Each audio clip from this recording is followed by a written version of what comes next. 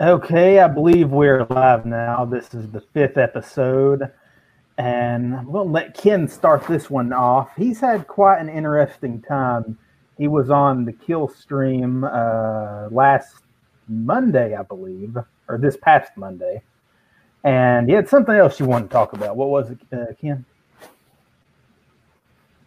Well, for one, this is Indie Rock Dinosaur, and I was thinking back to my days in private Jewish school, and how my science teacher was from somewhere about down south. So she used to teach us about dinosaurs. So maybe you should call this Indie Rock Dinosaur. Just a thought. I'm not too. I don't like that pronunciation.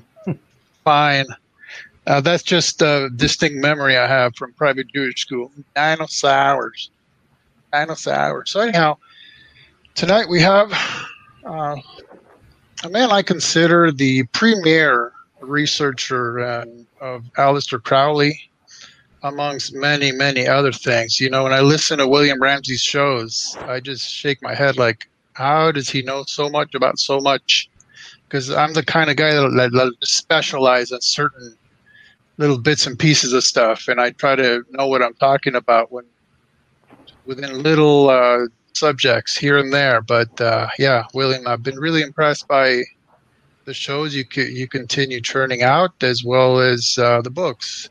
So we're going to be discussing Hollywood, influences, occult symbolism, how it affects us, how to deal with it, really, how to just kind of trudge through what I've been known to term poop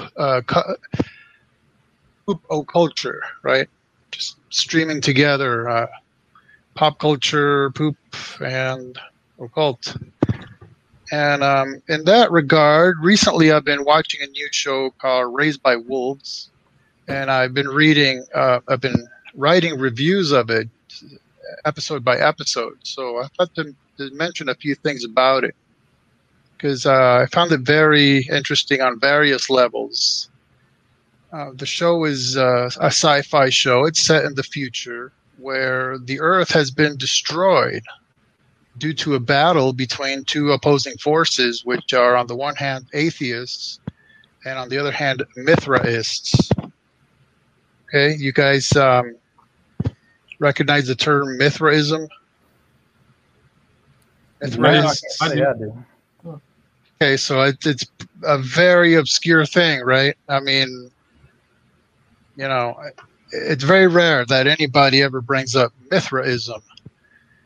And most people nowadays have probably heard about it from watching that fake-umentary Zeitgeist, right? Where they claimed that Jesus is a pagan copycat, partly based on the character of Mithras, who had basically a cult that sprang up in 1st to 4th centuries AD, right? And they claimed, well, Mithras had 12 disciples. He was born of a virgin. He was resurrected, this and that and the other. And Jesus was just modeled after that.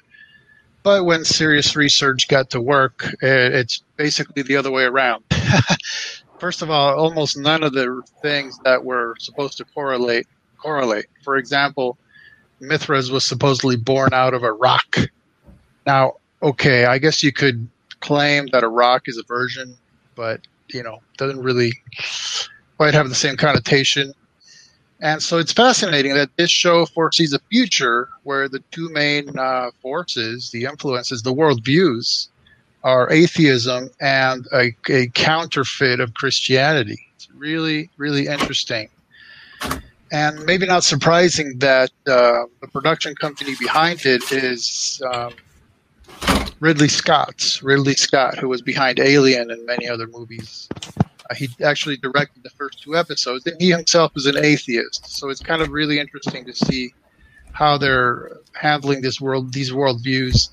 And sometimes it's pretty evident to me that they're using Mithraism really just as a way to bash Christianity in disguise. The show is also peppered, as it were, with a lot of symbolism. For example, there's tons of pentagrams, pentacles and pentagons all over the place, including what they call the pentagonal prophecy. And here we're showing an image where the artificial intelligence, the android called Lamia, and also known as Mother, who serves a function of being a necromancer, by the way, which basically means she can transform into a weapon of mass destruction. She's literally murdered thousands of people. And there she is standing in a Mithra version of a zodiac. And I'm starting to see her as a symbol or a stand-in or an archetype for the Gnostic Sophia. For instance, right there in the middle of that Mithra zodiac, she ends up making love to her creator, the one who programmed her. Actually, that's one of the tricky parts, that she calls him the creator, but he's actually a human atheist who found her and reprogrammed her. So it's one of those tricky things. It's kind of like you can't call him a creator. He didn't create. He just reprogrammed. But anyhow, she makes love to him right there in the center of that. So you could see the masculine and feminine, the chemical wedding right there. Fortunately, the show has no nudity, so it's comfortable to watch it. Unlike so very many other shows today that are just unwatchable. If you have any decency left. And so I'll show the Mason image. Okay. This is one that I caught on the show.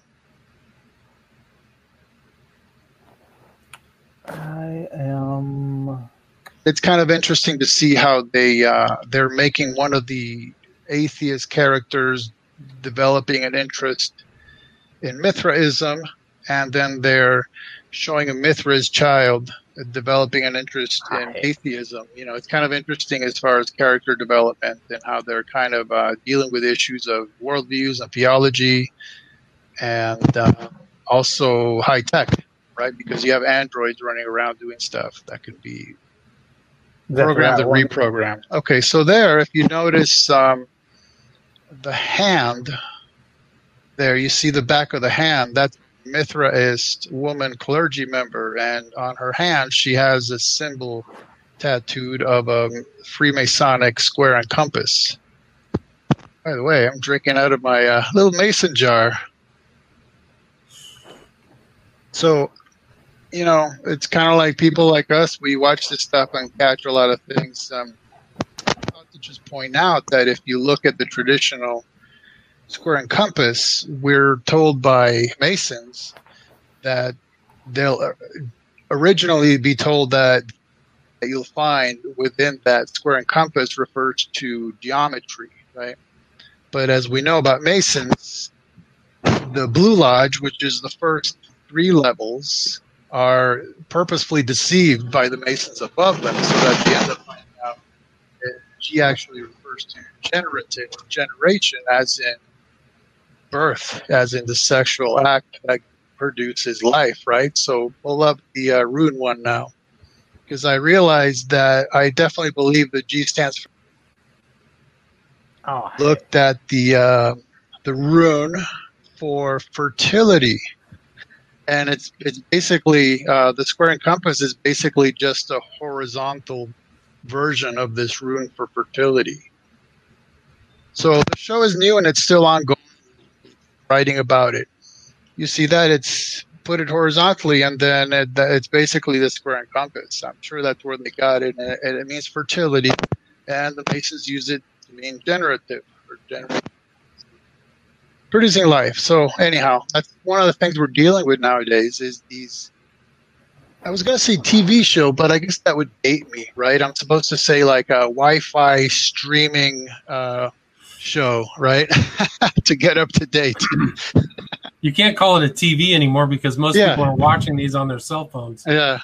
So and even like, TVs are just large nowadays anyway. So this is one of the things we're dealing with, is we're being confronted by shows and movies and even music videos that are just sort of jam-packed with symbolism And even those that don't contain symbolism that to me is just as obvious as pentagrams and square and compasses and much more, they're still based on a worldview. And it's the worldview that's behind what you're seeing on your screen.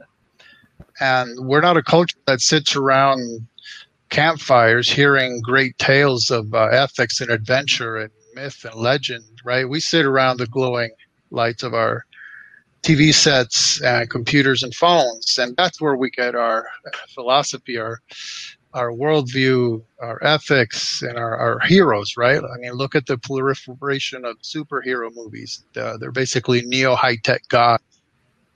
Titans, yeah. Yeah, that's exactly what we're considering tonight is just kind of how do we deal with that on various levels? How do we deal with it intellectually, societally, spiritually? And one thing I noticed, for instance, today, I was watching a movie and all of a sudden somebody started making a comment that was relatively not related to the plot. And I thought, okay, well, that's the sort of thing. That's one way you can identify when something's propaganda. When a character suddenly says something that seems like it could have been deleted because it has no real relevance. That's usually when you can tell that's something that was inserted to make a point, right? And so if you're not vigilant about that stuff, you'll tend to just kind of take it in almost subconsciously and not notice it, not wrestle with it, especially if you're the kind of person who says, it's just a movie, it's just a show, it's just. Sure, somebody put millions of dollars behind developing it and having it out there, but it's meaningless. Right. Okay. So with that, either Zach or William, just take it from there and off we go. Yeah, William, I guess, will be the one to take it because I brought his book up here, but he is a person who's investigated this type of thing from every angle. And we've talked about this with him on previous streams, Ken being on William's podcast. And either one or two times, William jumped in my the other show I do, The Quiet Place. And one topic that has always brought up a lot of debate, especially within The Quiet Place, not even when William's not there, it's a thing that I've had to, talk about quite a bit, is what's the extent of the symbolism and the hidden occult things? Like, what do they actually do to people aside from societal programming? So that's what pretty much the main topic we wanted William to get into today. Yeah, I would say that at least, in the latter part of the 20th century to the present day, I would say that there's a lot of programming and they're revealing their hands through a variety of different directors and films. And I think that some of there's a wink and a nod to people in the know. And it probably would be surprising to a lot of people that they've been exposed to occult symbols and concepts and not really grasp the totality. So, I mean, I can cite so many films that are part of, our cultural parlance that have been ingested into the kind of psychosphere. So I think it's very important, especially with the kind of potency and prevalence of film, how significant it is as a medium, more so than books. Maybe podcast is similar, but it's just not as visual. But I think it's very profound influence. And I think some of the films that you've watched, maybe like Fight Club, which I did in this film right here, called Hollywood, it's shocking how much symbolism is in there. Smiley faces that I've covered in detail, numerology, all kinds of hand signals, occult concepts, even Tyler Durden himself is a figure, like a magical figure, much like Harry Potter, and that's why his name is a 5 and a 6. And so I think people are really being exposed to it, and the insiders know what they're being exposed to, where people who are not initiated or haven't had that interest in the occult or secret societies just aren't aware of. Yeah, the one thing that I think is true is you can kind of turn it off. Like if you're familiar with what's going on, you can have that layer be in the back of your mind, but still realize that it's a story and that it doesn't affect you. But you look at just the progression from when Hollywood started to where we are as a society now, and the impact that, you know, Hollywood's had has obviously been detrimental. As you know, the U.S., multiple cities are just erupting in flames, and the media can basically press a button and everyone will go riot and whatnot. Right. Like we've gotten there. Plus, I mean, other, you know, societal impacts that, you know, have been pushed through the media. Like people will pretty much be talking in regular conversation and say things that people who, you know, if they weren't exposed to that media, they wouldn't have those talking points. And I mean, lo and behold, those talking points didn't exist before Hollywood. And, you know, now it's like it's attacking society from every angle, from really weird types of feminism to a lot of kind of, I guess you would say, liberation philosophy, where everyone wants to be liberated. And that shows up in films quite a bit. So there's obviously a societal programming aspect that does work. Is there anything else that movies do? Like, the one thing I get thrown my way a lot when I talk about this is that we bring it up and we're acting like you can watch a movie and a demon is going to like jump out of the movie and possess you or something. I don't necessarily believe that, but in certain instances that seems to be similar to the case just on the programming level alone. Like, is it just programming or is it something else? Well, you know, one interesting thing is you actually see that depicted in many movies, such as in The Mouth of Madness or The Blob, even where the monster, the creature, literally out through the cinema screen at the audience and wreaked havoc, or the TV screen or whatever they're watching. So they're definitely trying to tell us something about the impact that supposed fiction is going to have on the real world. Yeah, it reminds me of Dario Argento, if y'all are familiar with his old Italian horror movies. But one of the reasons he filmed Suspiria, I think that's what it was, in the town that he did in, was because there were, for some reason, a large number of practicing Satanists in the town. And for whatever reason, that made him want to film the movie there. Then another movie he has, it was either Demons or Night of the Demons. I get a lot of these, the Italian ones have weird re-releases where things change. But it's, you know, literally about what you just described, demons wreaking havoc in a movie theater. So he's one, you know, where that same thing plays out. And, you know, a topic I have dug into, and maybe it's because of my Lutheranism, but there seems to be a dichotomy to how Catholics view the demon thing and how everyone else does. Whereas Catholics will have very elaborate, long exorcisms with all kinds of rituals and rites or whatnot. Whereas the rest of Christianity pretty much holds that just Jesus's name alone is kind of like authority over the demons. And so I guess I'm somewhat preconditioned to think that some people blow the demon thing a little bit out of the water, but it's like they obviously want to impart that message to us. Yeah, I think William was imparting the message that he has a familiar. Well, my cat just knows when I'm stuck in a chair, and he puts his head on he is expecting to be petted. So then he walks away, and then he bounces and barges into me again. So it's been a repeated problem in interviews. He has definitely 7 cents or something. But yeah, I mean, don't you think that? I mean, you can talk about the book that The Exorcist was based on. It was Possessed. It's actually a true story and involved Catholic priest and a kid who was literally playing with a Ouija board. Mm-hmm. And I'd actually I think my mom's friend knew the guy who was the actual Jesuit priest who did the exorcism on the kid. So Whoa, that was based upon it. Yeah. So look up Possessed, and that was the book that Blatty based The Exorcist on. It's pretty interesting. So some of these things come out of like true tales. That's, all of these different Jesuit priests attested to this weird phenomenon with this kid. And what the kid was doing was using the Ouija board to try to find money that had been lost. So he was asking, like, his aunt had passed away or something.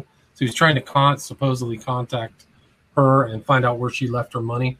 But so I do think that there's definitely a social engineering problem, kind of like a Fabian long-term social change mechanism that went through Hollywood for sure and got darker and darker, and certain dark elements all the way. Even though, you can talk about Asia Argento's daughter she was one of the first Weinstein accusers, and, Anthony Bourdain's very suspicious death. But I do think that, there was leading up. I think the occult Hollywood element is definitely that way, kind of like a progressive, even all the way to Cuties, which is a shocker that's even on the #1 streaming service. I mean, it's illegal. I'm surprised that those people aren't being arrested, but I think it's all led up to things like that.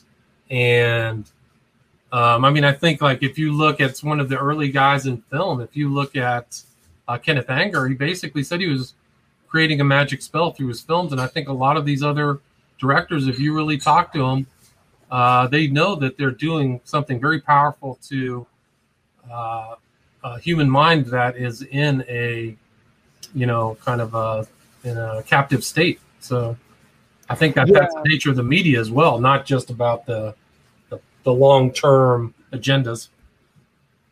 Yeah, some of the kind of definitions that people will throw out there for spells and whatnot, like the one I've seen the most is that what they're doing is setting up kind of like a linguistic paradox to get people thinking in kind of like a wrong, obviously occultic, just satanic or Gnostic way, when they don't know it. Like, it's still at that programming level, but they're kind of tricked into a mindset. Like, for instance, and Ken knows all about this. Yeah, 2001 is a great example. 2001: A Space Odyssey, I think, is a perfect example of Gnosticism and evolution, but definitely programming people with that kind of worldview. Yeah, and I was going to say it also because Ken has written quite a bit about that novel and resulting franchise that, I had never understood that there was this, very concrete Gnostic sort of, I don't really know what you would call it, but just undercurrent to that story. Can you talk about that a little, Ken? I'll force myself to talk a little because there's so much in that novel that it's almost overwhelming to think about it. Number of esoteric elements.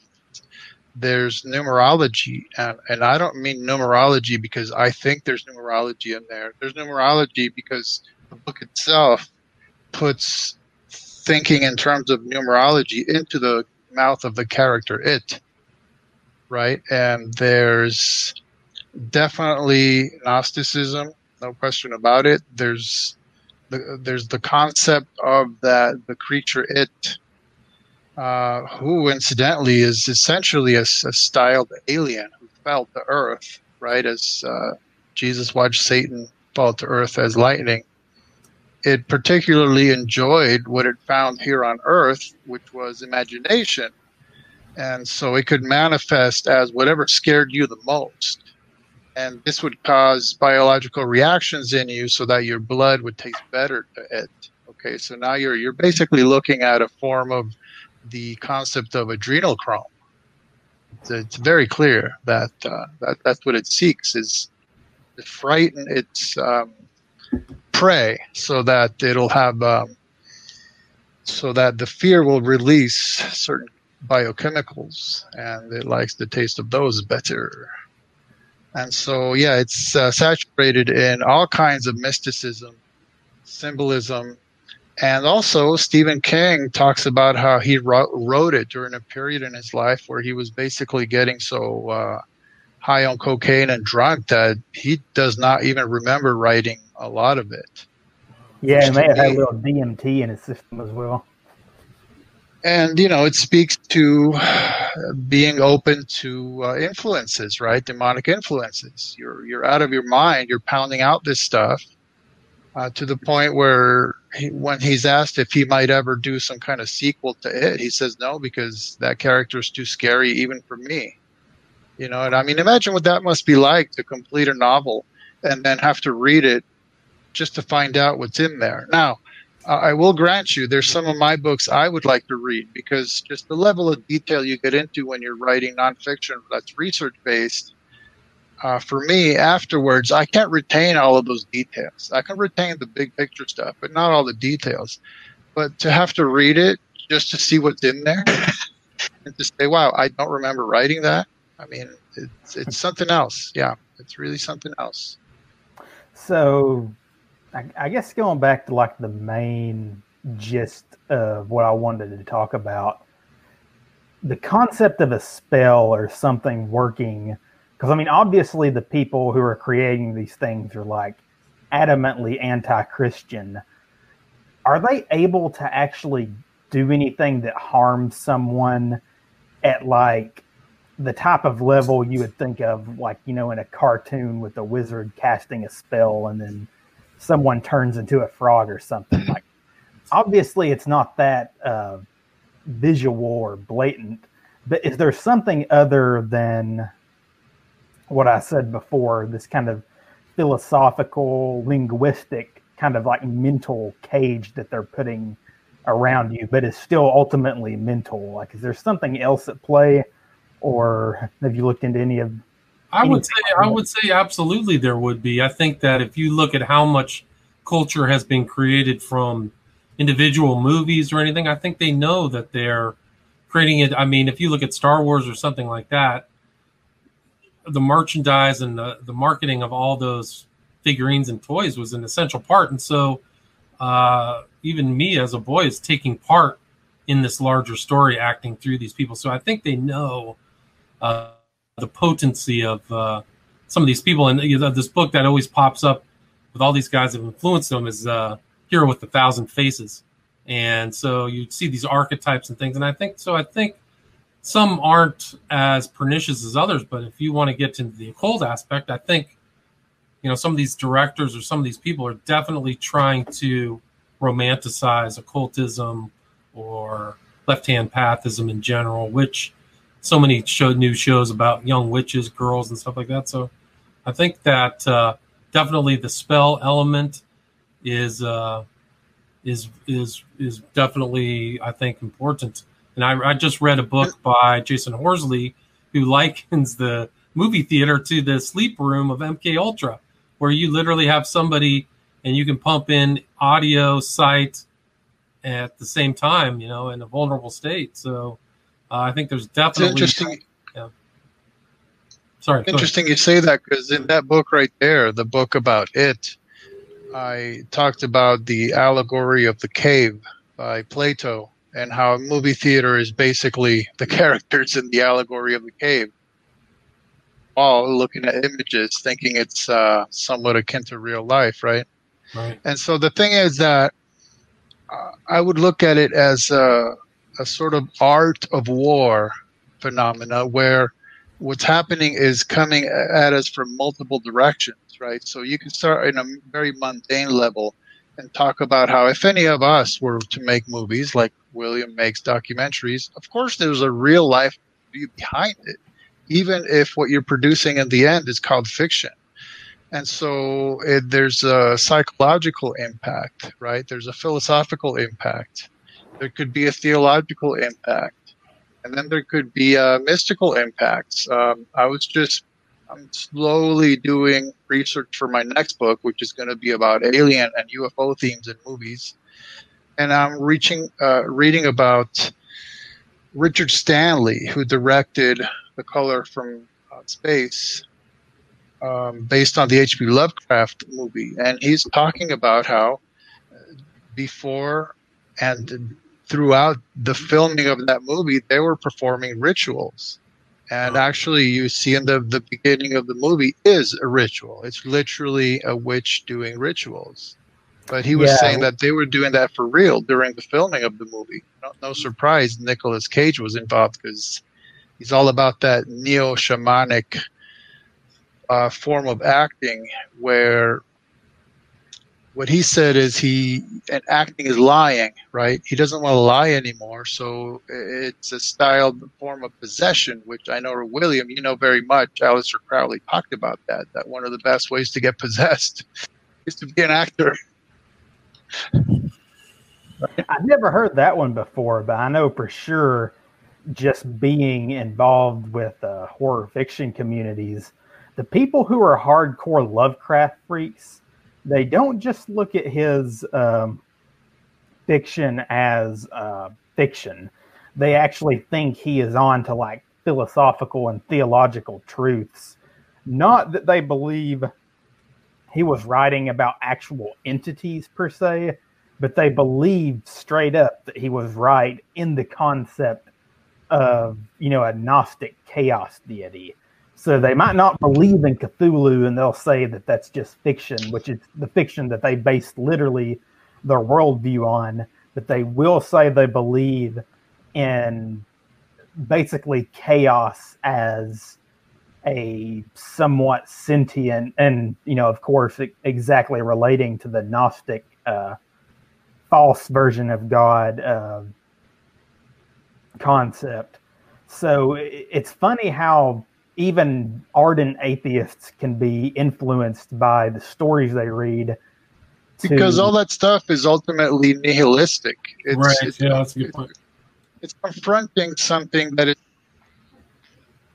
other and so overwhelmingly powerful that in the face of it, a mere human is literally nothing.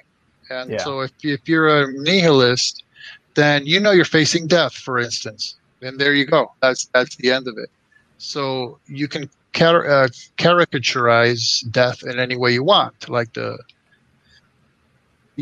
creatures from out of Lovecraft, or call them aliens, call it whatever you want. There's this overwhelming force that's against you, and there's literally nothing you can do about it, but maybe attempt to survive another day or two.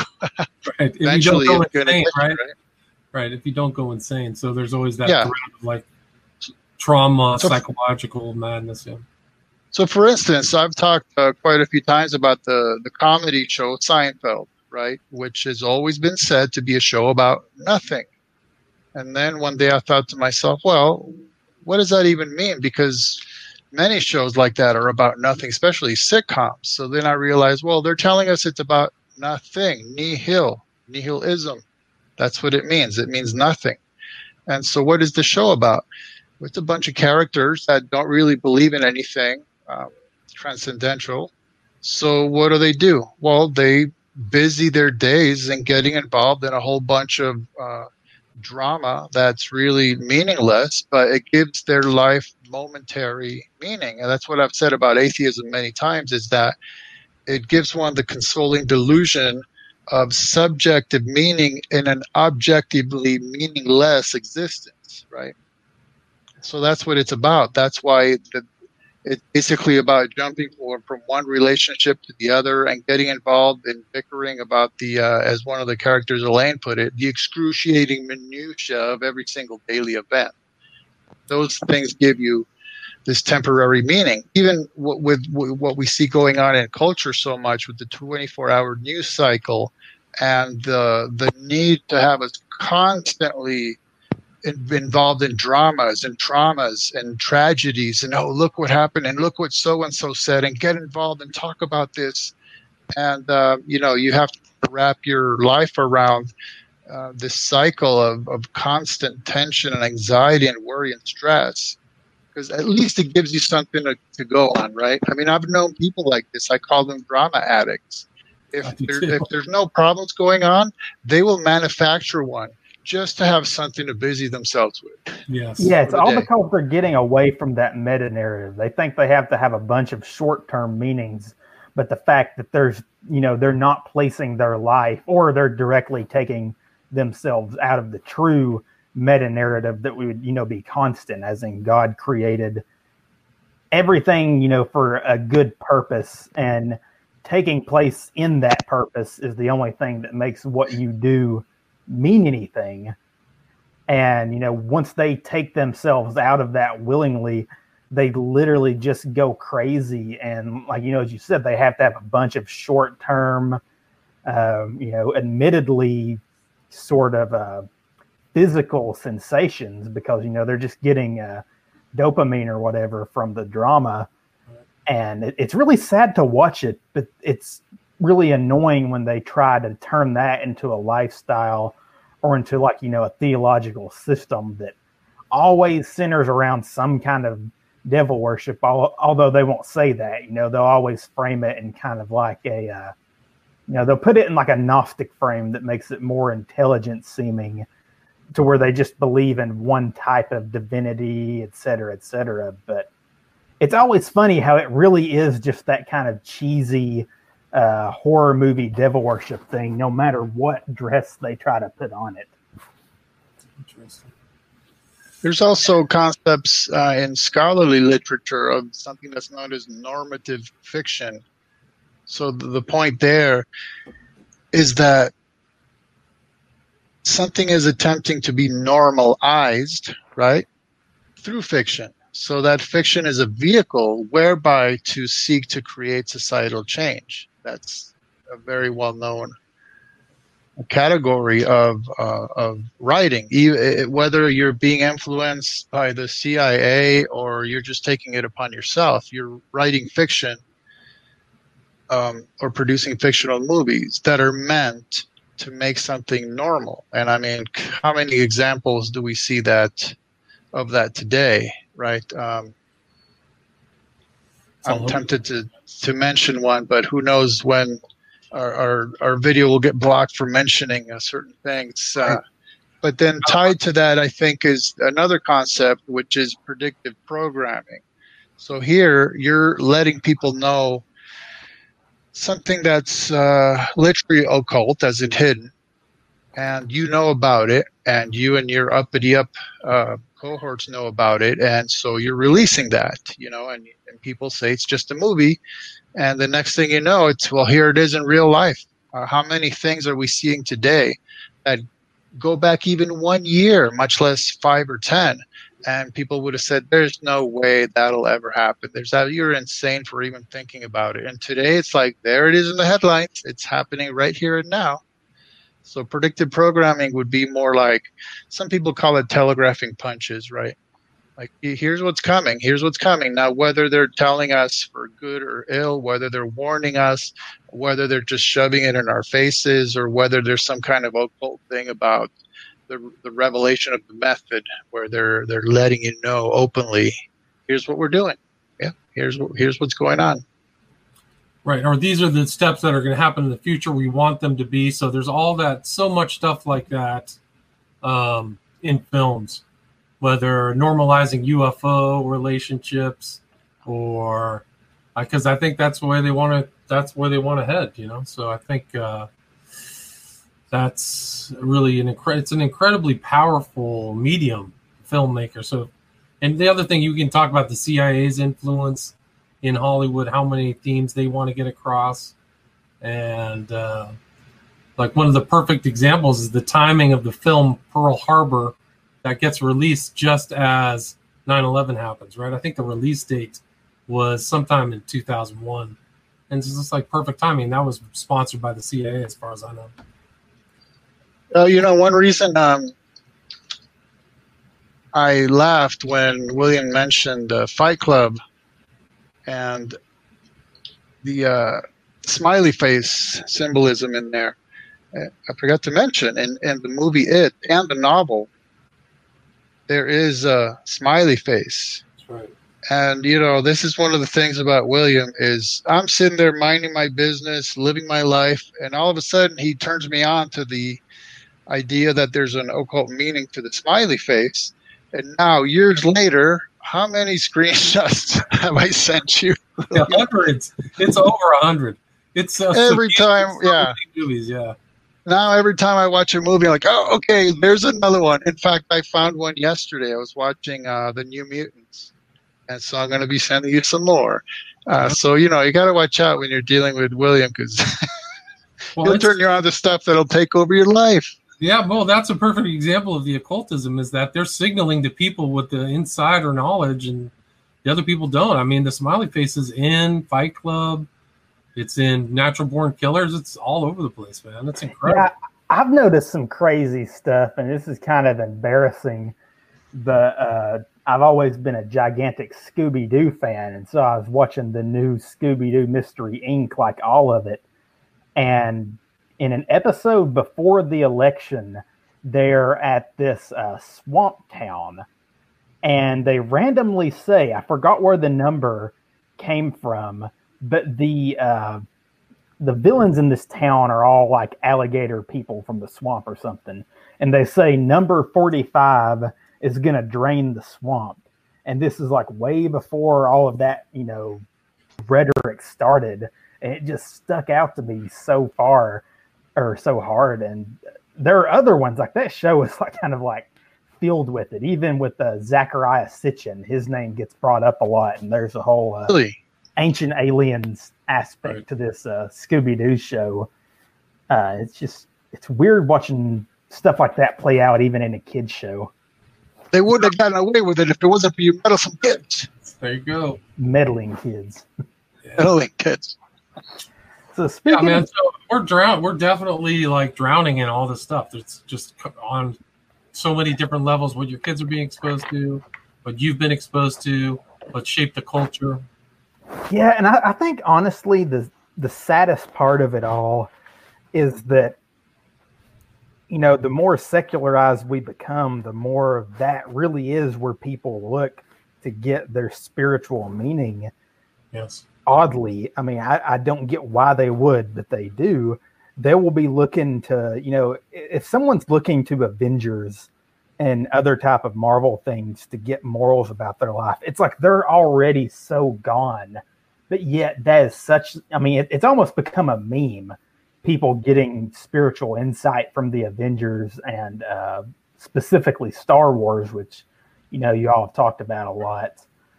And more than anything, it's very depressing. It's like church culture in America has just completely died. Everyone has the same kind of media thing to go along with. And I've not looked at the statistics, but I mean, church attendance overall is pretty negligible among people my age and younger. But they've all, throughout their whole life, been sat in front of a TV and, pumped full of this stuff. And it's kind of funny because it seems like all of it really started in the 60s with the kind of revolutionary mindset where, the academy actually paid attention to the student protesters. And now we live in like a kind of like a protesting culture. It's like there's always some sort of protest or riot going on. Right.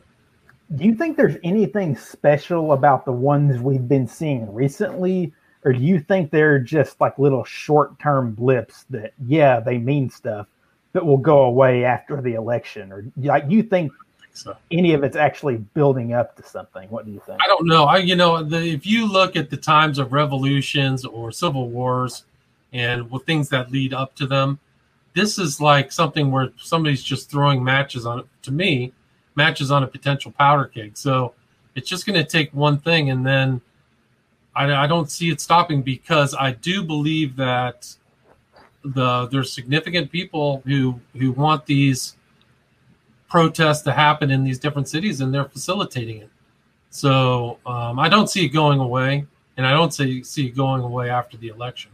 So let me take a step back, just one step, to read you a well-known poem that some anonymous person put out there about this stuff. Here it reads thusly: "You say they're only characters. You say they're not real. But where were you when I needed to grow? Where were you when I needed to believe? Where were you when I was dying? Who saved my life? Because it wasn't you. They're more than fiction. They were there for me, even if they weren't real. They were there when you weren't. They were more than you think they were. Or they're more than you think they are. So that's very telling of a culture where families are broken down, so many of them, where, church attendance is seen just as a place you go and sit for 1 hour on Sunday, so that gets boring. And, well, you can pop in a movie about great myth and legend and action and heroes anytime you want, continuously. So you feel bad, pop one in. You watch an action movie about superheroes, yeah, you start feeling great, right? And then there is feeding into your drama, your psychology, what's been going on with you, your theology and everything. It's there, and you can turn it on and off anytime you want. Yeah, it's really weird watching things get programmed and trends specifically. And this is one I'm not going to talk about much on here because I'm wanting, as I told y'all before the show, to have eventually a debate with some, or not a debate with me, but kind of moderate a debate between someone who's Eastern Orthodox and someone who is Lutheran or perhaps Reformed. Is that you see things with a specific aesthetic that take off, and we all know the vaporwave aesthetic. Heck, my dang avatar that I have right here is this vaporwave type thing. But as Ken knows, that combination of vaporwave, sort of more right-wing politics, and Eastern Orthodoxy have kind of gone together hand in hand. And now it's become its own sort of, I guess, kind of subculture, which, makes me think it was kind of engineered in some way. I don't know by whom. That would be for people with more knowledge than me. But it's really weird watching it all happen because it all does, obviously tie back into theology. And, the one thing I always tell people, if they're, I've got several atheist friends, is look into the trends related to theology that pop up, and you'll see the kind of dichotomy emerge where it's always some sort of paganism versus like a one strong unified Christianity. And I mean, it just makes you realize that anything like manipulating aesthetic for like a philosophical or theological effect on the populace, it's always super, super shady. I mean, as y'all know, it's interesting you mentioned that because for a very long time now, I've called atheism neo-pagan. Right? You would think that physicalism, reductionism, materialism, naturalism, you'd think that it wouldn't be that, but it ultimately becomes that, if nothing else, then because you look to nature as your creator. That's what brought you about. Right. And so even if you get into what some people call religions, what some people call philosophies or what have you, even such as aspects of Buddhism, you don't necessarily have to be any kind of theist to be spiritual. I mean, all you have to do is say, well, I worship the earth or nature or the universe, or even that you might even be able to have some kind of spirit guide, perhaps, if there's no real afterlife, but if a person has evolved enough to go beyond the physical. I know that strict materialists probably wouldn't go there, but who said that they're the orthodox atheists, right? There's a term I use called dogmatheism. And so, yeah, and in a lot of ways, atheism can become neo-pagan in that way. That's why you see it manifesting in that way. Right. Yeah, So evolution is basically a paganistic outlook, right? Random, nihilistic as well. So I think that those concepts kind of, I would assume the default to being an atheist is evolution, right? Well, see, now, Zach and I have watched our fair share of horror movies. Now, tell me, Zachary, in how many horror movies have you heard disparaging remarks about Christianity? Oh, a ton. I mean, you can literally fill a gigantic book with quotes. I mean, if there's a Christian character in a movie, they'll either turn out to be insane or some kind of abuser in various forms, right? Or really weak. And then God will be blamed for it. Yeah, I mean, it's ubiquitous. Yeah, and it always gets, pumped up in the media quite a bit. Like a good one is Fault in Our Stars. That one is seriously, like disgustingly anti-Christian.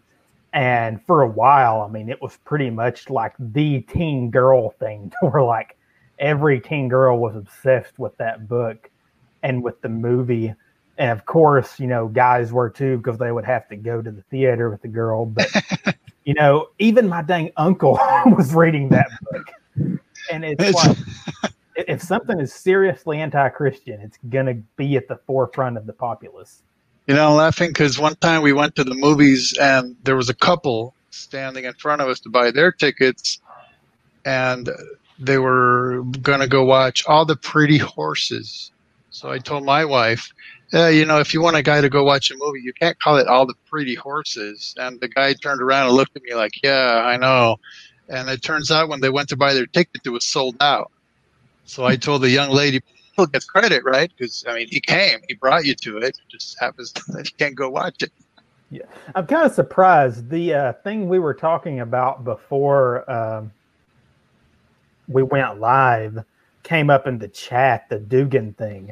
Everyone else knows about this but me. Like, what is the deal with Dugan? The guy, Oswald Spengler, said, can Ammi request? Could you talk about, I'm assuming that's Alexander Dugan at some point. I'm assuming that's in reference to what I was talking about with the vaporwave Eastern Orthodox type thing. Can you talk about Alexander? But Alexander, sure, that'd be great. But I don't think that's what he means, right? Oh, he wants you to talk about Alexander Dugan. I wish I could talk in great detail on the subject. I can't. I mean, I know of him, but I never read his books. I apologize, but I'm on the same boat as Zachary, so I guess we're going to have to get up to date with what's hit, man. Yeah. Yeah, I'm sorry. I keep seeing it brought up so much. I'm eventually just going to have to bite the bullet and do my research. My understanding is he was kind of like a leading light theoretician of the alt-right. He kind of Charlottesville torch-carrying right. So for one, his ideas, what are they saying here? Fascistic, non-Eurasianism. So I think that was what really attracted him. Somebody who's kind of in the mold of Julius Evola, it seems like. Yeah, there's something really weird and specific with it because I've got a lot of friends who run around in the alt-right, and a lot of things I respect with the alt-right, and some things I don't. But even they are pretty anti-Dugan. It's definitely something to do with like a Russian angle to it. Dugan is the Russian sociologist, Crowleyan black magician masquerading as a Eurasianist Russian Orthodox. Where'd you read that? Go ahead. Zach, William's just wondering from where you're reading that.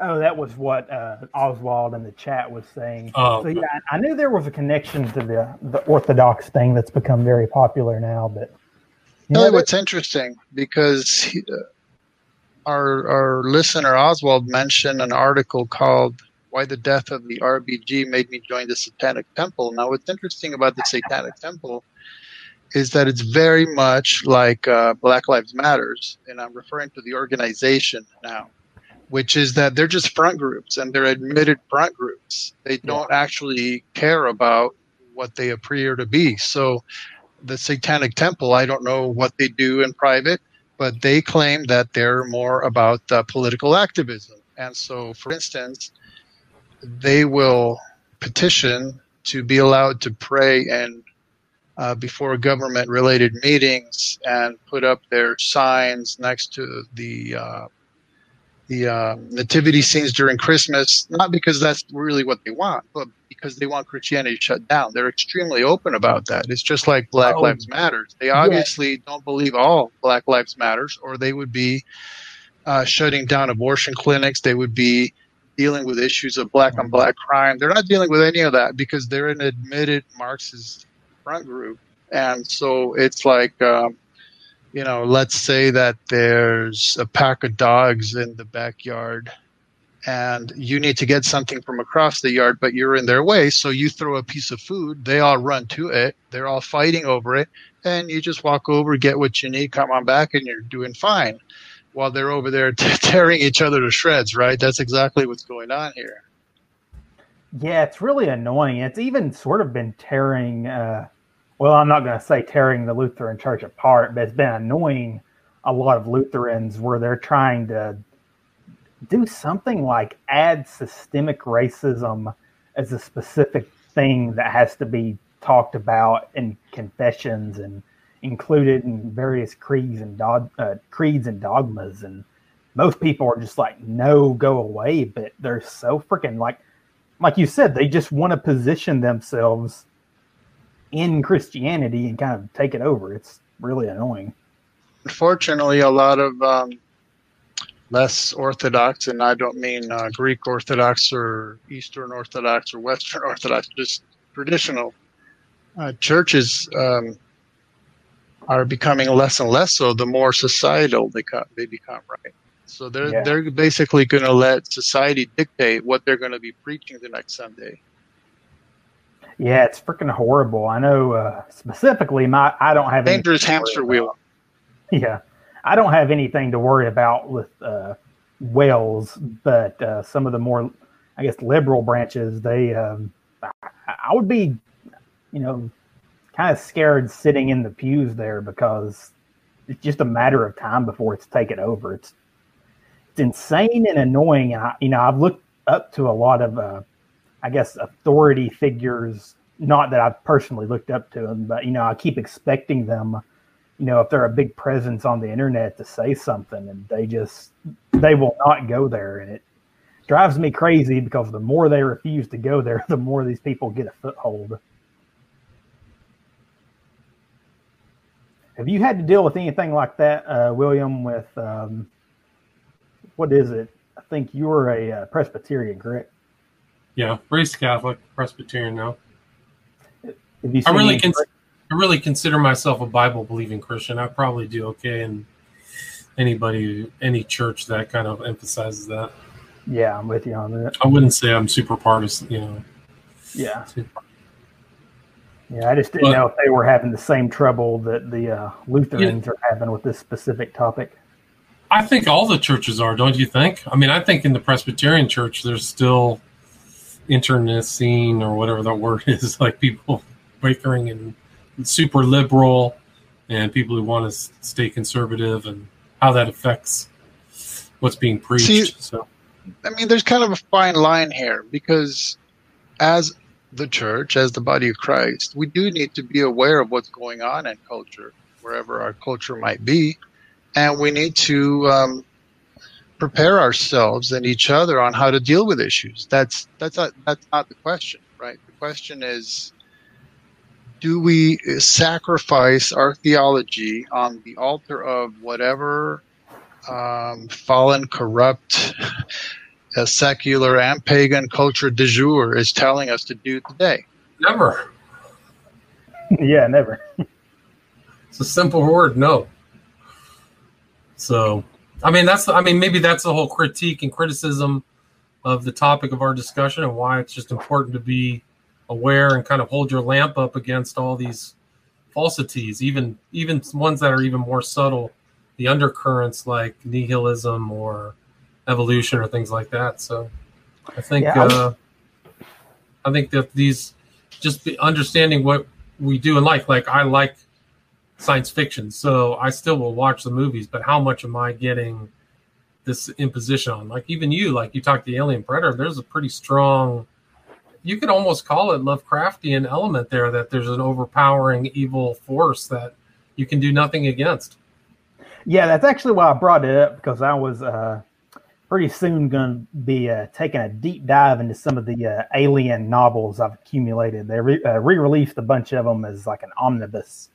So I'm going to dig deep into those. But one, Ken and you as well, to give me a little bit of a taste of what I'm going to be in for as far as the things I'm going to be picking out in this universe. Because I've seen most of the movies, but I've never really picked up on anything as bad in these. Which, I mean, you could argue that anything science fiction is going to be inherently set in a sort of atheistic universe. It's just how far they're willing to beat you over the head with that type of philosophy, or if they're just going to tell a cool story with an alien or something. Right. How intense is it in this franchise? Well, I mean, I don't know. Maybe Ken can talk more about that. But if you look at the Prometheus movie, where there's a creation myth, where the guy like dies and seeds the ocean with his DNA or whatever. Yeah. And so you're definitely getting something that, if you're a Christian, is a false view of the cosmology. Yeah, I know a lot of hardcore Alien fans try to just forget that movie exists and not include it as canon. Right. Yeah. Well, I mean, you talk about it, Ken. What are your thoughts about that? That's actually funny, because when I wrote this book, I included the crossover movies, right? The Alien and Predator crossover movies. And someone told me, well, those aren't canon. I was thinking, I don't care. Who cares? It's not my religion. Sorry to disappoint you. But part of what we're dealing with, I'll kind of circle around to what you asked. Part of what we're dealing with is theological anthropology, if I may refer to it as such, because what we're looking at is that we're fallen beings and we have a natural propensity to rebel against God. And so when a youngster is going through that period in their life where they're very emotional, very dramatic, and very rebellious, and they're watching movie after movie after movie after movie that not only vaguely is anti-Christian or anti-biblical, anti-God, but blatantly, then it's just a case of, yeah, back up here. If everyone involved in this movie with the $1 million that are behind it is putting this message across to me, then I'm being verified, right? And also to keep in mind that it's a sensory overload, right? You watch these movies, especially if you go to a theater, again, the allegory of the cave, or on Horsley's View, the the MK Ultra experiment. Vivid imagery, right, with experts in cinematography and staging and lighting, and the sound and the music done, again, by experts. And the whole scheme is made to just kind of overwhelm your senses. That's why the movie theater is especially beneficial, because you're literally almost in a chamber, right? You're not moving that much. You don't have to walk around. You don't have to do anything but just stare, and everything's coming in. So I know that I've explained before where I tend to watch movies with two brains, right? One of them is just enjoying the show for what it is, because I want to take in what the movie's telling me. So I don't get bothered about stuff like the plot doesn't really make sense, or it's a sci-fi movie where a steam-powered engine gets a rocket to the moon. What do I care if that's not realistic? It's just a story. But then there's the other side of me, the dissecting, discerning, thinking the whole entire time. I'm watching it, I'm thinking, what's the worldview, what's the message, what's the symbol? So I'm kind of doing both at the same time. And so one thing to keep in mind about Alien theme is Well, I think, Zach, you probably saw it in my book, 50 Shades of Grey Aliens, which is talking about what does that even mean, alien? That's the first step, is what do you even mean by that term? But let's just say, okay, extraterrestrial of whatever sort.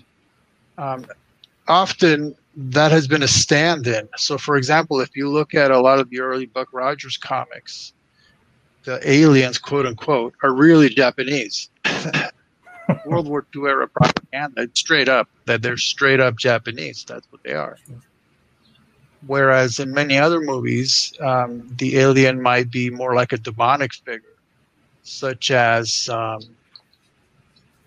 trying to track down a quote right now.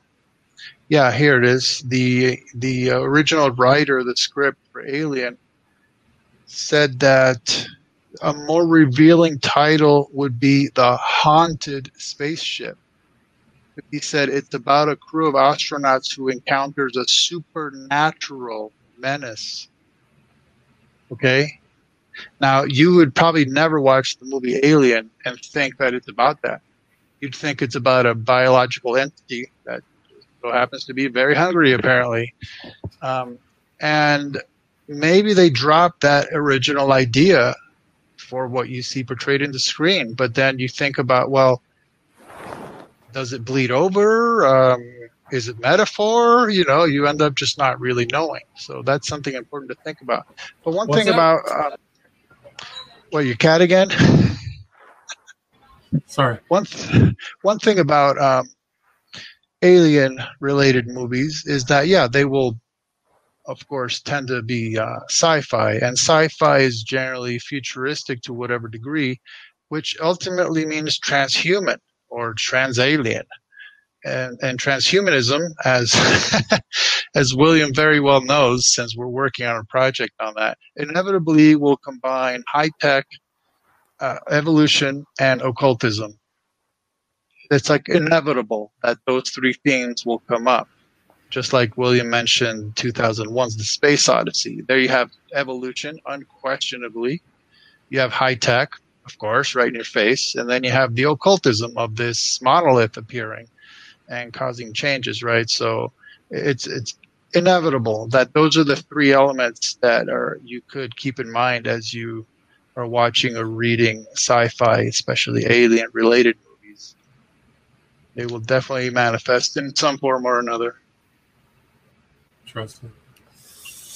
Yeah, I've actually been reading a lot about the making of 2001. It's a pretty remarkable process, but if you read about both Clark and Kubrick, these guys were both in occult influence. They knew a lot, hanging out with interesting people.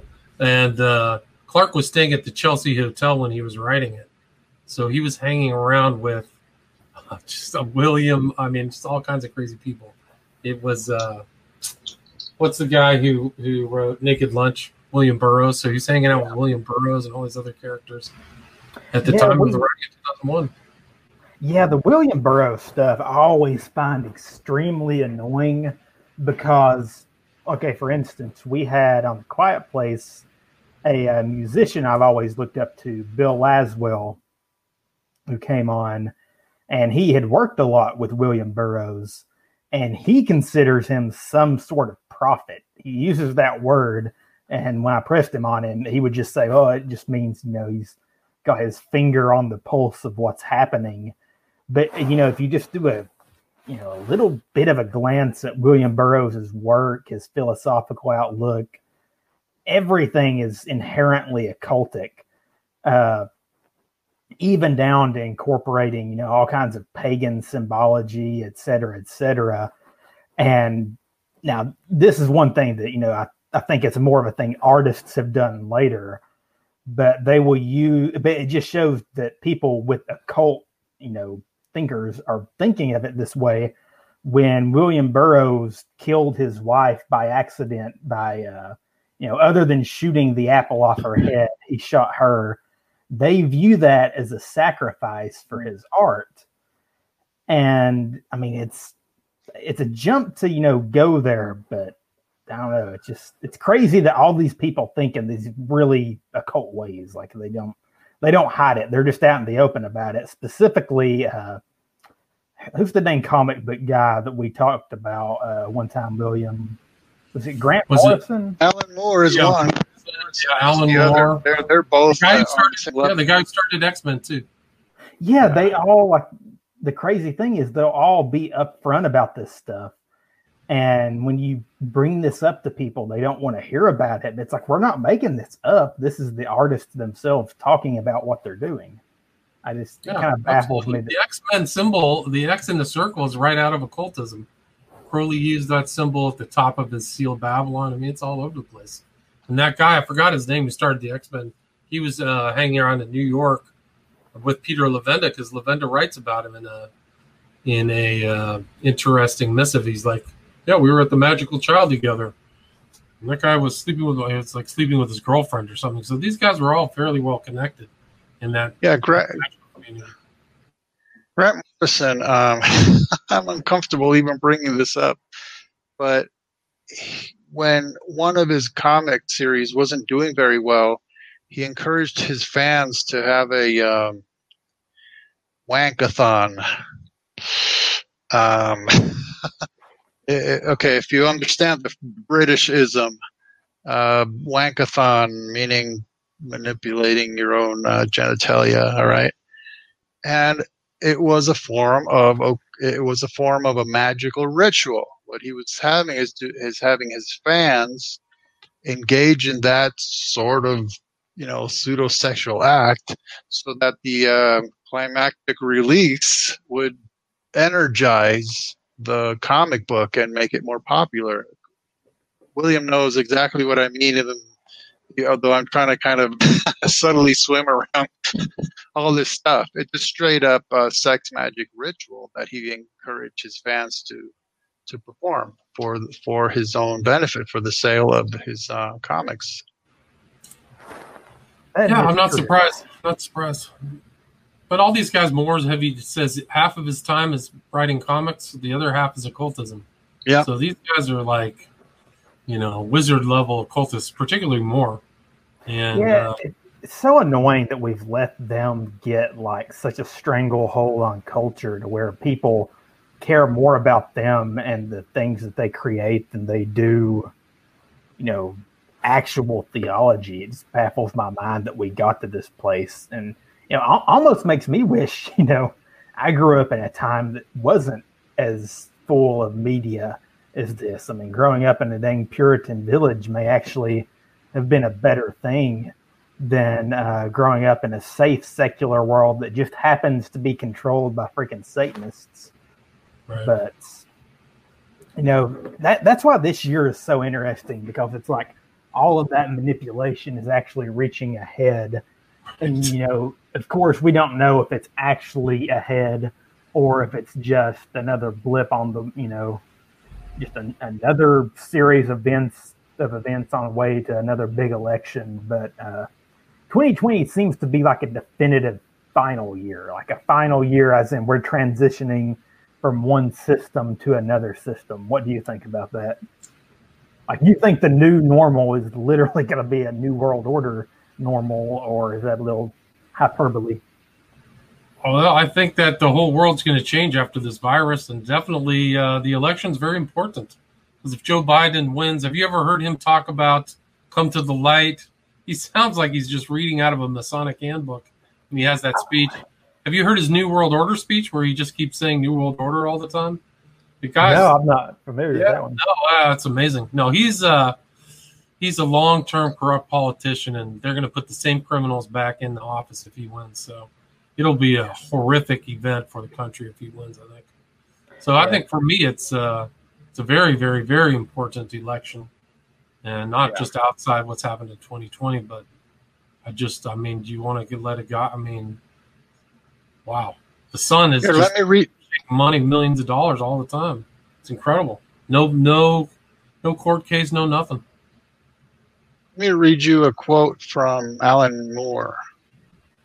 He says, "I suppose when I was writing V for Vendetta, I would, in my secret heart of hearts, have thought, wouldn't it be great if these ideas actually made an impact? when you start to see that idle fantasy intrude on the regular world, peculiar. It feels like a character I created 30 years ago has somehow escaped the realm of fiction. It's true. It has escaped fiction, right? All those masks, all those, what's the guy's name? Guy Fawkes. Guy Fawkes mask, yeah. So Yeah. it did escape. Yeah. No question. It's absolute weirdness. It really is weird watching, like, you know, you spend years researching conspiracy type things, and you always say to yourself, oh, when they start doing the forced vaccinations, or if they start doing this, then people will rise up. So you're not always, you know, you're never worried about it. You're consuming it as a type of thought-provoking and informative educational entertainment. That's the way I've always looked at it. But it's like now we're seeing it happening, and I don't know if people are going to stand up against the vaccine. Like I fully believe it's going to be mandatory, and just what happens after that, you know, anyone can speculate, but it's not playing out like I thought it would. I was thinking there'd be a little bit more of a boogaloo aspect, but that's definitely not happening. So what if it's not a mandatory vaccine? Okay, it's not. But then businesses and maybe even the place where you work says, okay, you can't come in here unless you verify you had your vaccine. Yep. I mean, I think that's how it's going to that bothers me. Yeah. But, we live in an era when a presidential hopeful like Joe Biden has to do with a pop party. What is it, B or D or whatever? Wait, what? You cut out for a second. Can you hear me now? Yeah, we can. Coming in and out. You're modulating in and out. Okay, how's that better? Much Yeah, better. it's perfect. Presidential hopeful like Joe Biden having a big to-do with that pop star Cardi B or D or whatever it is. Right around the time she puts out one of the filthiest videos in terms of imagery and language, even at a time when we're supposed to be so concerned societally about the black culture in our country. She drops a filthy bomb on top of it, and everybody applauds it. I mean, it's like bizarro world. We're literally living in a time where if you think of the most ridiculous thing you could imagine, it'll be in the news tomorrow. It's so true. Yeah, the Cardi B stuff just gets on my nerves. And then, you know, another figure I'm very, very, very skeptical of is Kanye West. Like, I'm glad for him leading people to Christianity, but there's something. Yes. Are you shaving? What? Don't mind what I'm doing. You're yapping. Just leave me alone to do my thing. You keep talking about whatever you're talking about. Well, you never shaved before? Actually, you probably haven't. You probably don't need to shave, do you? Sadly, I only have to shave my neck. I hate to admit that, but I cannot grow a beard. Have you ever heard of Kanye West's connection to Alejandro Jodorowsky? I have. That's fascinating. I'd like to hear about it. Yeah, well, he considers Jodorowsky like an influence. He considers him kind of an inspiration, and he took some of Jodorowsky's imagery and adapted it into his stage show. So there was, I think it was from either Holy Mountain. I think it was from Holy Mountain. He adopted some of that imagery of going up to the top of the mountain into his stage shows. And he's been seen with Jodorowsky. Like, there's pictures of them together. Jodorowsky didn't know who Kanye West was, but there's pictures of them together. It's pretty interesting. Jodorowsky, I wrote in Children of the Beast that he likes to drink blood. He's got all kinds of Crowley like books and material like that, and he's probably going to pop up again into the culture because he tried to make Frank Herbert's Dune, and it never materialized. But then Denis Villeneuve's is releasing, I think, in December. So they'll probably, I think they've already actually interviewed Jodorowsky, and he said, I won't like it. It'll probably be trash or something like that. So he's already kind of denigrating it. Jodorowsky is the one who said that something happened with his movie and like funding ran out, and he did a thing where he willed himself to be able to get more money and like went in a room and kind of like meditated on it. And then when he went out of the room, like he ran into someone that surprisingly had the money he needed and just gave it to him. Is that the same one? It might be. It sounds like something that would happen to him. But he's he was I think John Lennon was a fan and financed his second movie. And yeah, he's an interesting guy. There's kind of an infamous picture of him together with Dennis Hopper, Kenneth Anger, and Donald Cammell. They were all at some kind of art thing in the 60s. But all those guys it's just incredible stuff, man. They're all into the occult. Yeah, Dennis Hopper is one I never would have thought, but... Yeah. I mean, he was rumored to be an OTO, like a member of the OTO in Pasadena. And there's definitely pictures of him with Jack Parsons' wife. Like they were in the same movie together called Night Tide. So... we can't hear you, Ken. I think it might be time to invest in a new mic. You know what?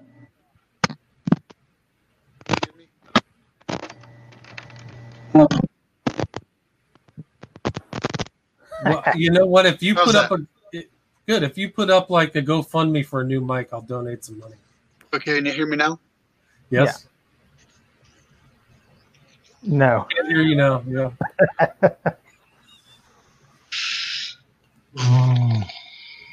Go on. Well, I just tell you a funny mic story. Like I was using like a mic, and I was like, it was really old, but you couldn't tell that it was anything different than the standard make of a Microsoft neck mic. So I took mine and threw it away, and then my kid switched it out, so I got it back, not knowing it, and so I knew it was broken, and I kept using it like it was the new one.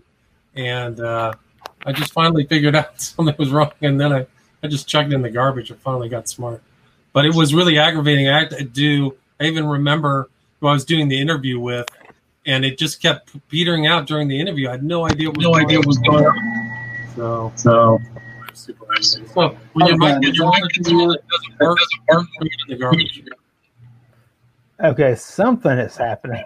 I don't know what was happening there. It was I think an echo coming across on Ken's of William talking. I'm not really. Okay, there. There, that's perfect. Yeah. Okay, yeah. You can hear me now, right? Yes, very well. Okay. So anyhow, I was saying that I did literally order a new mic like 2 days ago. What brand did you get? I don't recall, honestly. But I got just a mic. Anyhow, I didn't want to.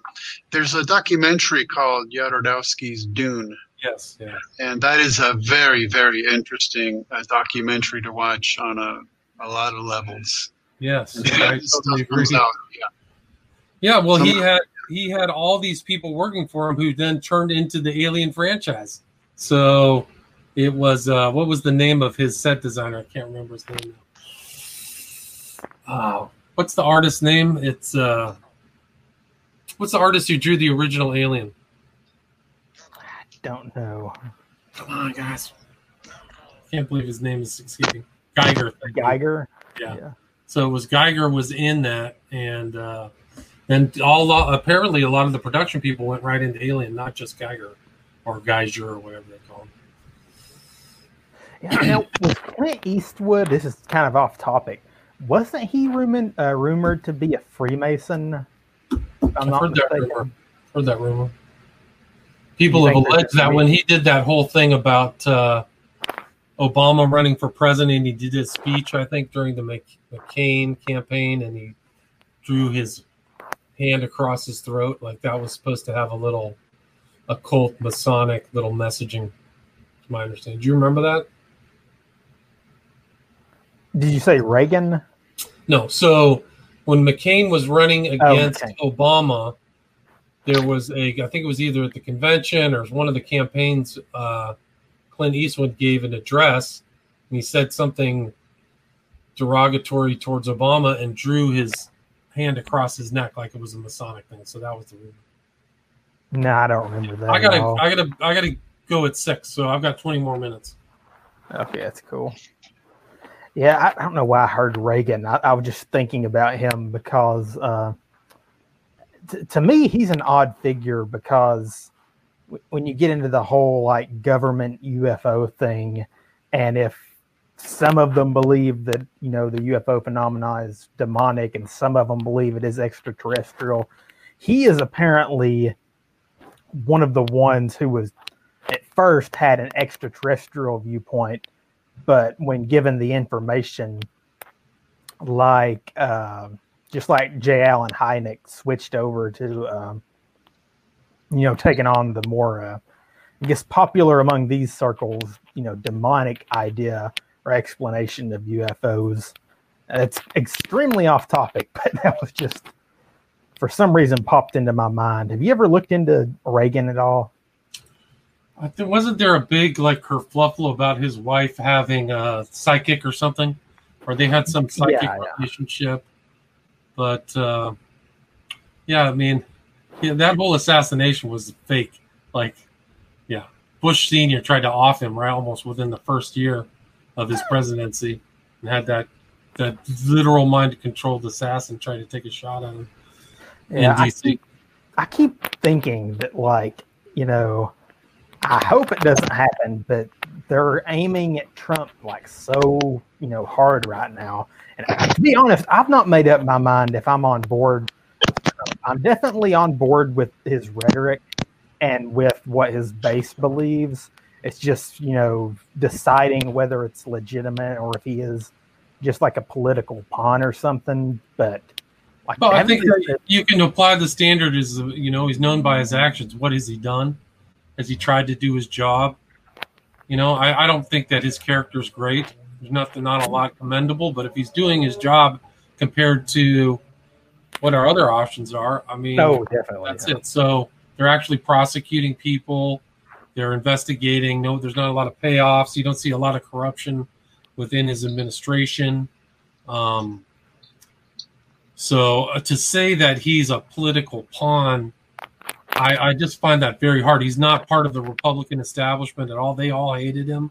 They didn't want him to win. They were campaigning against him all during 2016. And even for him to win the nomination was remarkable, considering what kind of people he was competing against. Bush dynasty, all kinds of experienced politicians. Trump is very he kind of knows the political winds very well. So I was glad he won. I mean, against Hillary, somebody who's just a total nightmare monstrosity. So when you're in there and he's insulting these people, they literally did a soft coup. It wasn't a violent coup, but they were trying to get him out. And the entirety of the entirety of the impeachment was non-constitutional. There was not a constitutional standard by which the Constitution directs the Congress to kick somebody out of the presidency. They didn't even have a proper cause of action. So it's a total fraud. It's a joke. I'm surprised anybody on the left would even condone that wasteful amount of time that was used on that on the lie. But the left's propaganda is superb. They are really expert in playing the system, playing the grand, you know, organ or whatever it's called. But I mean, they're great because they make up a fake story, then they promote the fake story, bullhorn the fake story, then it gets out there's truth, and then the day after that they say, oh yeah, well that's not exactly what I said. It done that like 300 times, and then the deranged mobocracy left goes apoplectic every time they believe their own party leaders' lies. It's incredible. It's a great dynamic, but when you see it over and over again, like these guys, it's like a dog in the ball trick. Like at a certain point, you guys got to figure out you're being played. So getting back to like the Trump point, yeah. So getting back to Trump, I mean, I have to say that there's not. I mean, he's obviously a representation of his class. He has a huge, positivity rating within the Republican Party. So I think he's serving the wealthy interests, which is, probably part of what he wanted to do as himself, but is saying that he's bought out or anything. No, it's too much antagonism toward China, and a lot of actions that some other people who are a lot less bold wouldn't do, like blowing away that Iranian terror general or whatever. It was pretty incredible. So, yeah. Can we hear you, Ken? Can you say something? Still not sure. No, his mic is still going. So I'll just speak. Anyway, so yeah, Trump is. Yeah, he's definitely. I think he's a unique person. I don't believe his whole kind of. I like the populist rhetoric, whether that's really the truth. But bringing jobs back to the U.S. and firming up our base. I mean, this whole pandemic was a perfect example of the national weakness. We can't even make our own pharmaceuticals anymore. It's so horrible. And it just shows you that, if something's seriously bad, I mean, obviously this is already seriously bad, but just any more of like a push, and I mean, we would be crippled as a country. It's scary to think about that, but yeah. No, it's not a good situation, and the people who've been in power for decades are people who let that happen on both sides of the line, Republicans and Democrats, probably because the bribery thing that the Bidens are all involved in is probably de rigueur for almost all the political leaders. They're all taking strange cash through the family. In the Clintons, I mean, it's not even funny, but like the brother suddenly owns a gold mine in Haiti and all this other stuff. So there, it's pretty incredible that the national security state in the U.S. and the legal law enforcement just lets us all slide, because there's prima facie evidence of blatant corruption and criminality, like off the charts. Like anybody could see it. You don't even have to be a lawyer. So, yeah. Yeah. One thing I wanted to bring up, or actually two things. First off, I keep seeing this image in the cover of your book popping up a lot, and some kind of new show on Fox where they'll be talking about the West Memphis Three. I'm not sure if you're familiar with that, but that might be a thing. What symbol? The kind of witch symbol, the circles with the Theban alphabet? No, just the cover, the mug shots. Oh, so the mug shots are in a show on HBO, you're saying? No, it's a Fox, and I always see that, the iconic mug shots pop up. I forgot what the name of it was, but I just wonder what kind of direction they're going to go down with this show. And what do you remember the name of the show? No, and it's really making me mad. It's is on Fox, Is it a true crime show? Yeah, I believe it is a true crime show. It's either a true crime show or a mysteries type show, but pretty sure it's true crime. Let's see if I can find it online. A lot of these guys have touched the West Memphis Three. They ignore certain stuff. Mark Furman dives into West Memphis Three, and the Furman Diaries. Great. That's it, Furman Diaries. Yes. So Mark Furman calls it flawed from the start. New DNA evidence supported the men's innocence, which was never seen by the public. So yeah, Furman. I should call him and see if he wants to come on and talk to him. That would be pretty awesome to watch. The other thing is, during this whole pandemic thing, have there been any smiley face killing related happenings, or is that all pretty much died down since everything? It's all pretty much died down since everything got locked down. It's all died down. I think that there's been a few cases as things kind of reopened, but not too many cases, thank God. So I think that's kind of one of the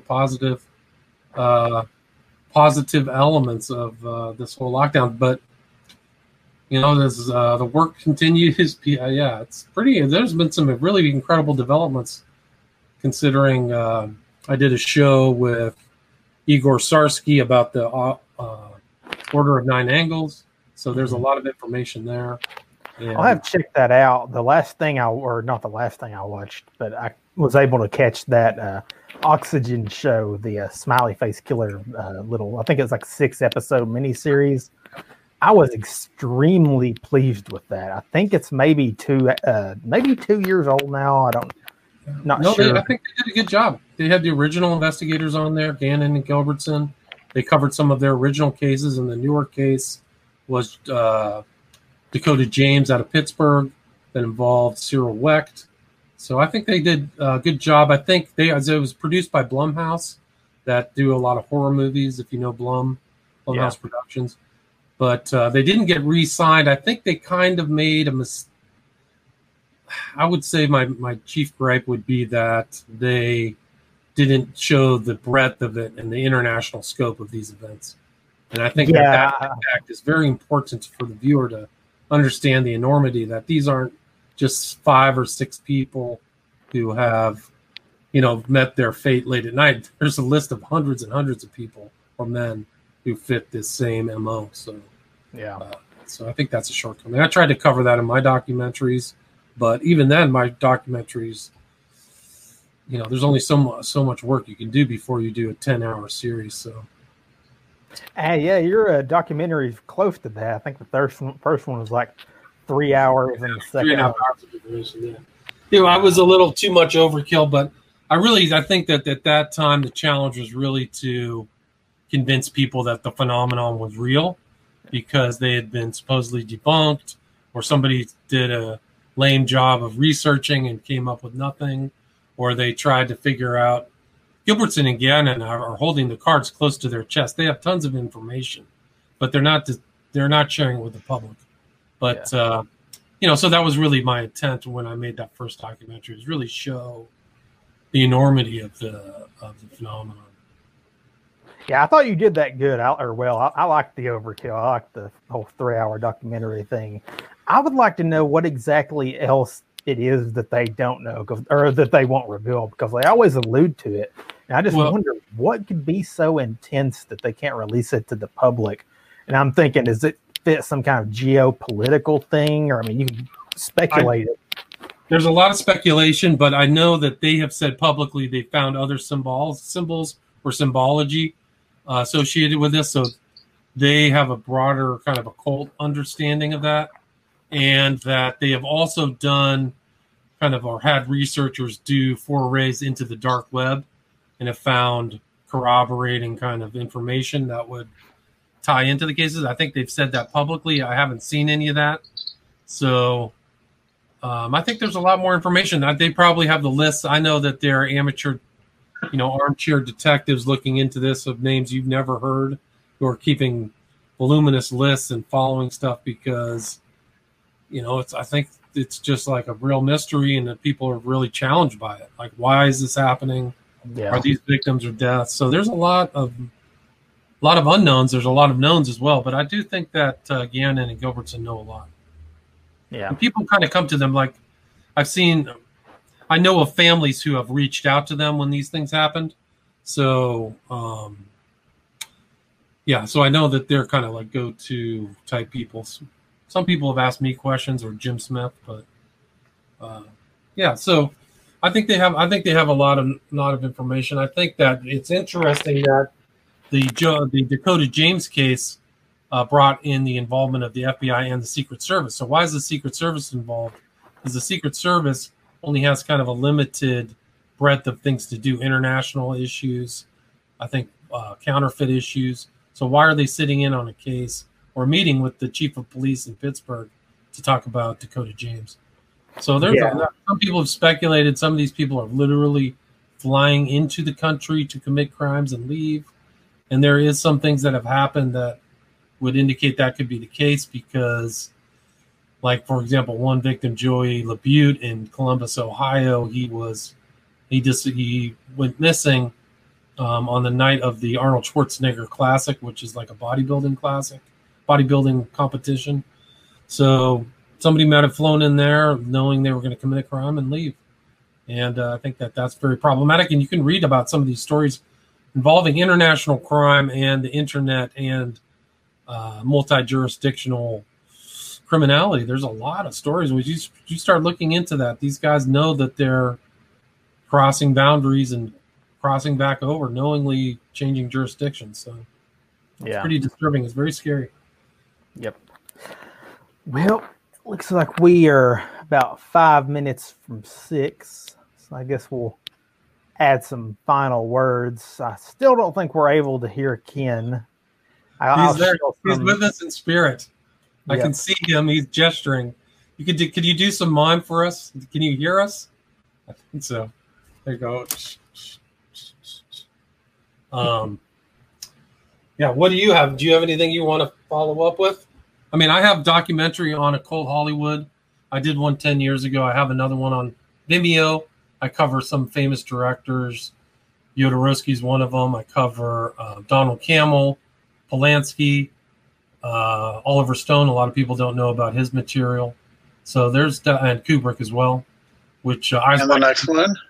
No, and this one, the next one, I've got some pretty interesting things. I think you guys will be very interested in. But I definitely just have to sit down and do it. I've had some distractions and family things, so I definitely have enough material. I just have to go down and go through the grueling process of editing it. But I think you guys will be very pleased with it. But yeah, so some interesting things on the horizon. Definitely original material. Definitely original stuff that nobody's seen or really commented on. So yeah, so I did that documentary too. That's my book, but the documentary is out on that. You can see Joe Biden talking about the New World Order in that documentary too. I have that clip. I should just put it up as a public service on YouTube. But just to let people know, man, Joe Biden's he's not a good person. This is a very scurrilous lifetime politician. I just cannot believe that he was the choice of the Democrats. Yeah, and especially, I mean, I just keep thinking that there's some kind of psyop thing related to him being obviously mentally not there. Right. And they're doing it anyway. Like I know other people, like I know Alex Jones is like, well, that's how they work because you pay your dues and you get your thing. Right. Well, I don't think it's that simple. I think it's look at it. Hillary Clinton was sick as a dog, and she went through that whole election.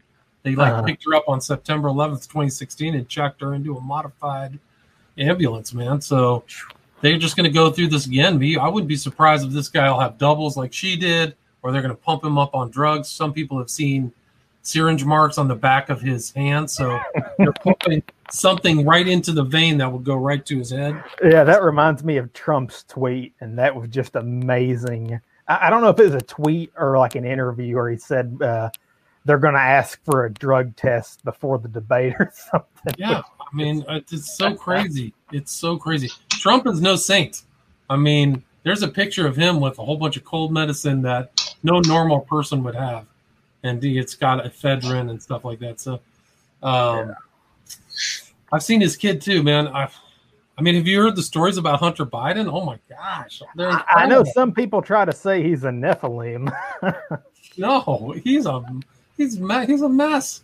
He's been in rehab like 6 times. No, the most recent is 2016, like fairly recent. Oh, well, Trump might be a Nephilim. I don't know.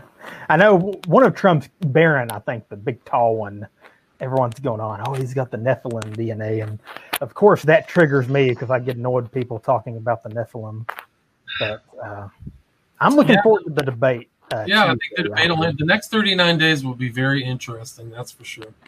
And one thing to Trump's credit, that there's not a lot of extrajudicial killings that were very common under Bush and Obama, sadly. So, I haven't seen anybody get blown up like Michael Hastings in Hollywood or Seth Rich. So that's a very positive thing. Nobody will really talk about like it's fake, but there's not a lot of suspicious dead bodies around like there are under some of these other administrations. Yep. Well, there's actually tons of dead bodies. If you look into like all the stuff that went down in Hollywood, incredible stuff, man, happened under Obama, who I voted for, 2008. Yeah. Well, it's getting down to 6 o'clock there, and you said you had an out. Is there anything else left that you'd like to sell before we go? Nothing to sell. Nothing. I mean, you can see stuff on my podcast, William Ramsey Investigates, YouTube channel. My books are available on my website, williamramseyinvestigates.com. I've got a bunch of articles there that I've written over the last decade. So if you're bored and want to look through some cheap, free material, you can do that. And buy my I'll books. shill some. Or I was going to say I'll shill some for Ken because he can't shill for himself.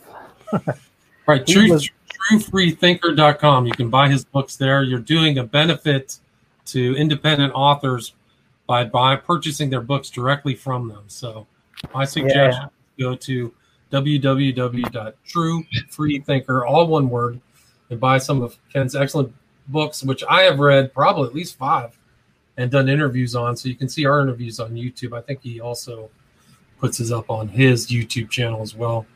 Yeah, eventually I'm going to want to do a show with him once I get around to finishing his Pop Researchers book, because we've talked about that topic quite a bit, but once I get more information, we'll talk about it more in greater detail. Then we can put that topic to rest, because it's invaded our minds and the minds of many others for too long. I'll also shill for him his appearance on the Kill Stream, which I was extremely pleased to see that, as I am somewhat. That's pretty edgy, man. That's very edgy of you, Ken. I'm impressed. Yeah, I'm partial to some of the edgy alt-right guys. You hear me at all? I'm happy with the Groypers. Hey, man, that's yeah. I was on Killstream too. Very interesting, but had a good time. Enjoyed it. So I can say I've been like a producer for somebody who's like a socialist, quasi. I don't even want to say with Ed. So I've covered the full political spectrum by being on the alt-right Killstream. So definitely, it's definitely interesting. Love me some Killstream. And I guess I'll show Indie Rock Cabin. And Sunday, we're doing another Quiet Place, as always, at 7 p.m. Eastern Central Time. And I'm trying to talk everyone involved in the Quiet Place into doing a live debate coverage / viewing party. Not sure if it's going to work out. 2 of the people involved are on. I just got to make the main guy get on board with it. So, Jeremy, if you're listening, we all want to do it. And it looks like you're. We can hear you again, Ken. Do you have any final words? Now you can hear me? Yeah. So at the end of the show, I come back. Great. That's right. No, just it's been a pleasure, interesting as ever. And yeah, I think everything we've been talking about kind of came to a head when I was thinking about, we're talking about documentaries now, and how, yeah, if you look at most of the West Memphis 3 documentaries, it's kind of the same thing. They're pushing a worldview, right? They're propagandizing. Same thing.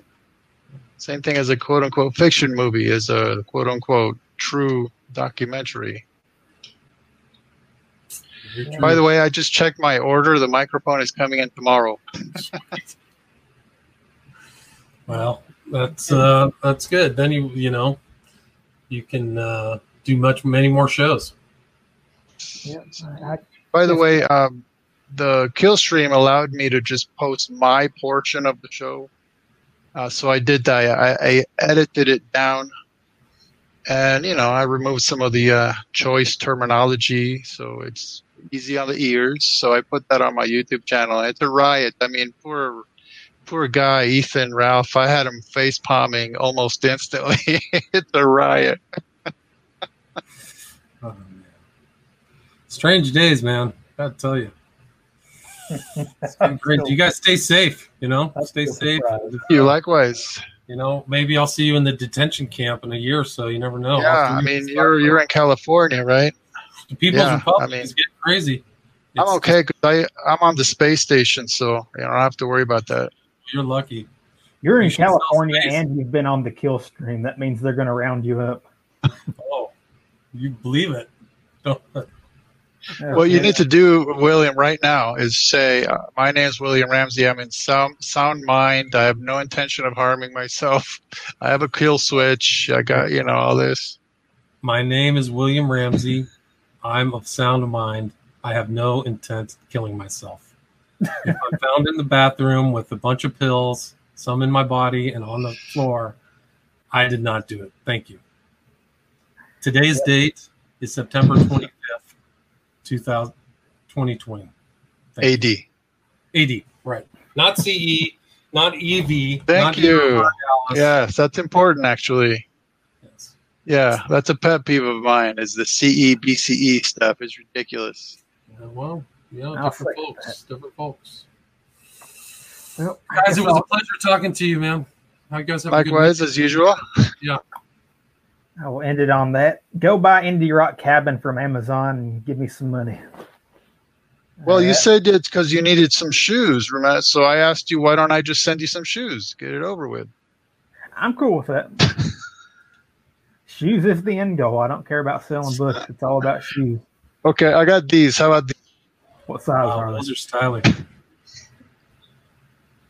I wear a 12. Are they a 12? Whoa. I don't even wear a 12. Those are big feet. How tall are you, Zach?